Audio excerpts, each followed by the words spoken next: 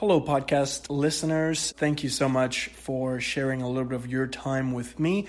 Hopefully some of these tips are helping you in your daily lives to take better photos of your friends, families, and all that fun stuff.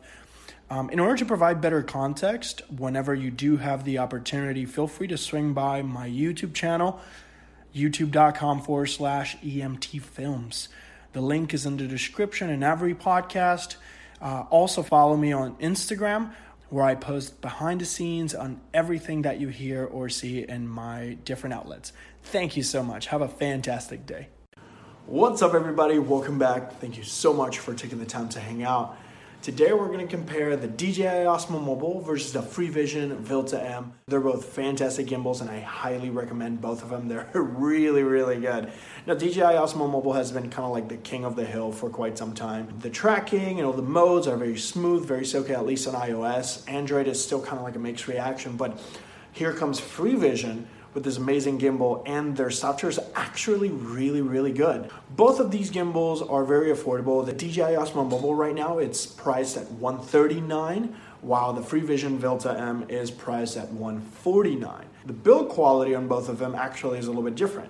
The DJI Osmo Mobile opted for a little bit lighter weight material this time in contrast to the previous model, but the FreeVision VILTA feels nice. Not bulky, but it feels like strong. So I really appreciate that. Both of them have amazing battery life options. The DJI Osmo Mobile is sitting at 15 hours, while the FreeVision is advertising 17 hours. Now this may vary. If you're doing motion time lapses, of course the battery might vary. There are a ton of features on both the DJI Osmo Mobile and the FreeVision VILTA M, but today we're going to focus on three. We're going to compare these guys on three different categories: stabilization, object tracking, and motion time-lapse. On iOS and Android, using an iPhone 10 and a Samsung Galaxy S8 Plus.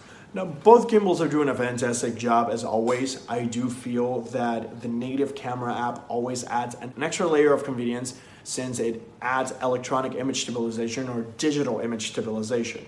The DJI Osmo Mobile does a fantastic job in stabilization without it. Anytime you're using the DJI Go app, the electronic image stabilization part of things gets turned off, while switching to the native camera app, you get that kind of like a little crop and everything stays in the frame.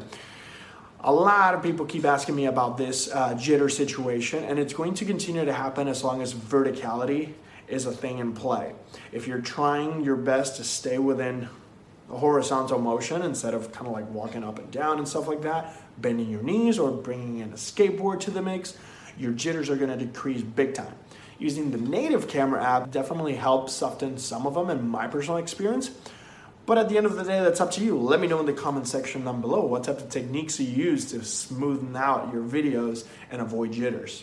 I feel at the end of the day that both gimbals are fantastic smooth options. Whether you're walking down the street or running or doing things like that, they're going to be pretty on par. It's pretty cool that there's a contender that actually can get super close to the performance of the DJI Osmo Mobile. When we're comparing the VILTA or the DJI Osmo versus Android, right, what's the difference in their camera quality? What's the difference in stabilization? I feel that the Samsung Galaxy S8 Plus has a much better optical image stabilization system. Having said that, at times it could feel a little robotic, especially when you're using the front-facing camera. It gives you kind of like a weird face tracking effect. I'm not such a big fan, but I can see how some people might dig that. Also, I'm not a big fan of like the highly saturated colors on the Android side of things. It is a fantastic camera. It does have a lot of really good details. Small things here and there, a phenomenal phone, but I'm gonna have to side with the iPhone on this one. I'm a fan of a little bit more neutral colors, not so much saturated colors. But once again, I can see how a lot of people might like the vibrant colors. I think it's too much for me at times. Both the DJI Osmo Mobile and the FreeVision VILTA M have fantastic object tracking solutions. I was testing in a very harsh situation where there was a lot of change in light, and I feel it did a really good job on both iOS versions.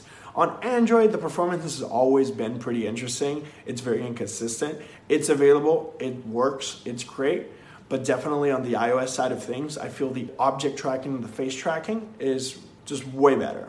Time lapses are one of my favorite things to do because you don't really see the world that way, and it's shocking, it's impactful. And both the DJI Osmo Mobile and the FreeVision VILTA M have a standard time-lapse mode, but then they also include the motion time-lapse mode, which allows you on the DJI Osmo side of things to select a couple different points, up to 5 different points, where you can have the gimbal rotate from one point to the other. You also have the capabilities of selecting the intervals in which your phone is going to fire a shot, and then the duration. So the phone stitches everything together for you, and at the end you have a really nice clip of your time lapse. So I feel it's very convenient, very impactful, and it gives you the flexibility of uploading that thing right away. The FreeVision ViltaM, on the other hand, kind of like steps up to the plate even higher.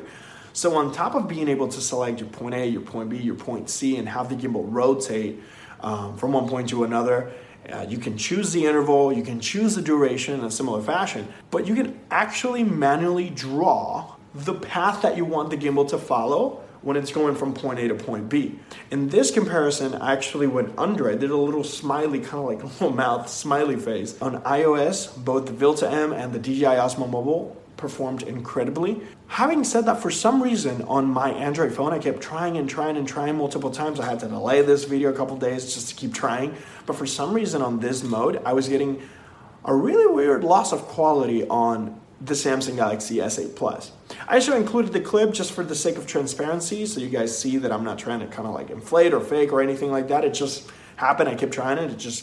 But I want to hear from you. Let me know in the comment section down below if you have any questions, suggestions, or your own tests. What are some of those things that you like about the DJI Osmo Mobile or the FreeVision ViltaM? I love them both. They're fantastic. I'm actually using the FreeVision ViltaM more often than none, since it has a higher payload capacity. I forgot to mention that in the beginning of the video. But let me know what you think. Like and subscribe if you found this video useful. And as always, thank you so much for spending your time with me. I'll catch you on the next one.